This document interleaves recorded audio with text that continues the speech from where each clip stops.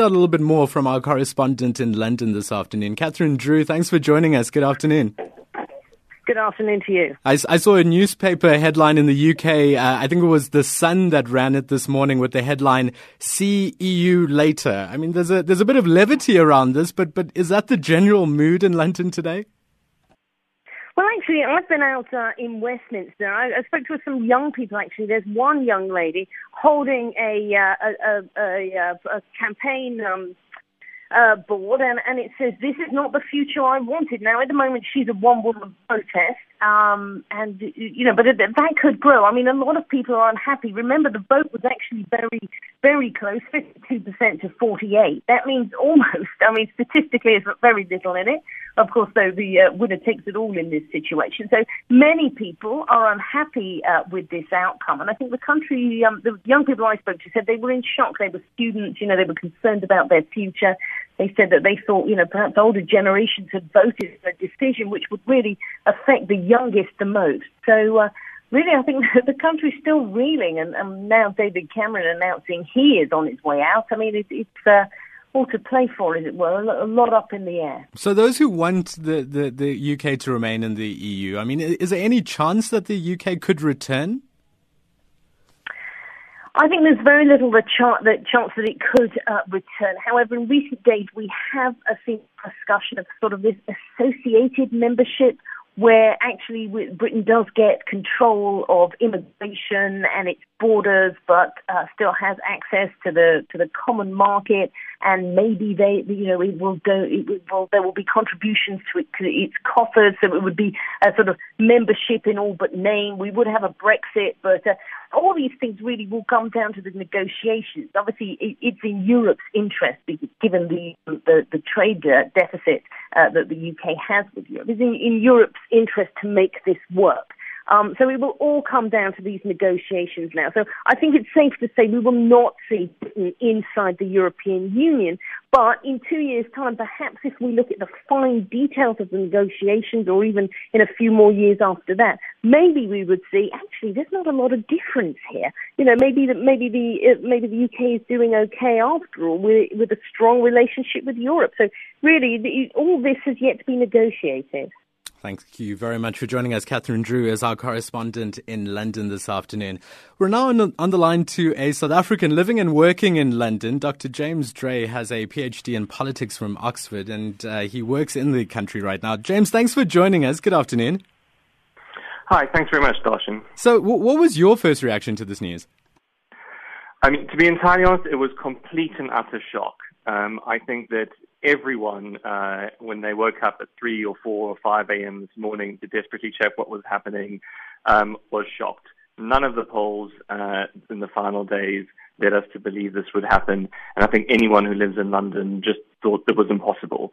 And you'll see that from the reaction of the markets this morning, which were insane. So it's been a pretty scary morning for a lot of people here. Why do you think this has happened at this time, Dr. Dray? Yeah, so I think that normally what happens in referenda is that towards the day of the poll itself, we go towards the status quo.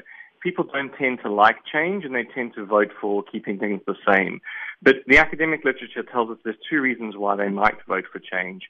The first is when they think that the only way they can keep their life as it is, the only way they can maintain the status quo, is to vote for change. And so they have a debate about a different set of issues. So in this election, this referendum, it wasn't really about Europe. It was about immigration. It was about fear of the other. And so that was what the election became about. And then the second reason why people vote for change in referendums is when they want to give unpopular elites a kick in the teeth.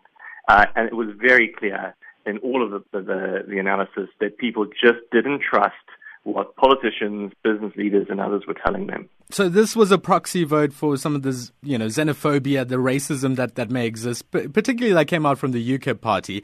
Are we likely to see other EU countries follow this? I mean, there's a couple of hashtags that people are using, like check out, perhaps Czechoslovakia could be leaving, Finnish, slack of art. There's others that are coming out, Portugal. Could we be seeing more countries leaving the EU? So I think two things. I mean, the first is that in spite of all that, we have to keep calm for the moment. And I think there are signs that there are parties across Europe who will be calling for change, but they have very different systems to what the UK has. And we've seen in the past when in referendums in France or in Ireland, when people voted for against the Lisbon Treaty, the politicians just said, okay, well, let's ask you again, and did a second referendum. So on the continent, I think that the forced breakup of the EU or anything like that is a bit too extreme, and we should just watch how it goes.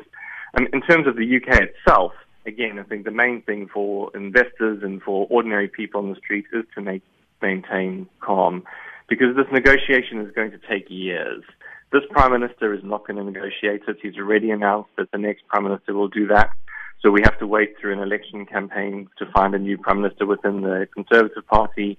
And all sorts of other elements are going to come into play. We've just heard from the First Minister of Scotland that she would like a second referendum because the Scottish people voted to stay in the European Union, even though the English people did not.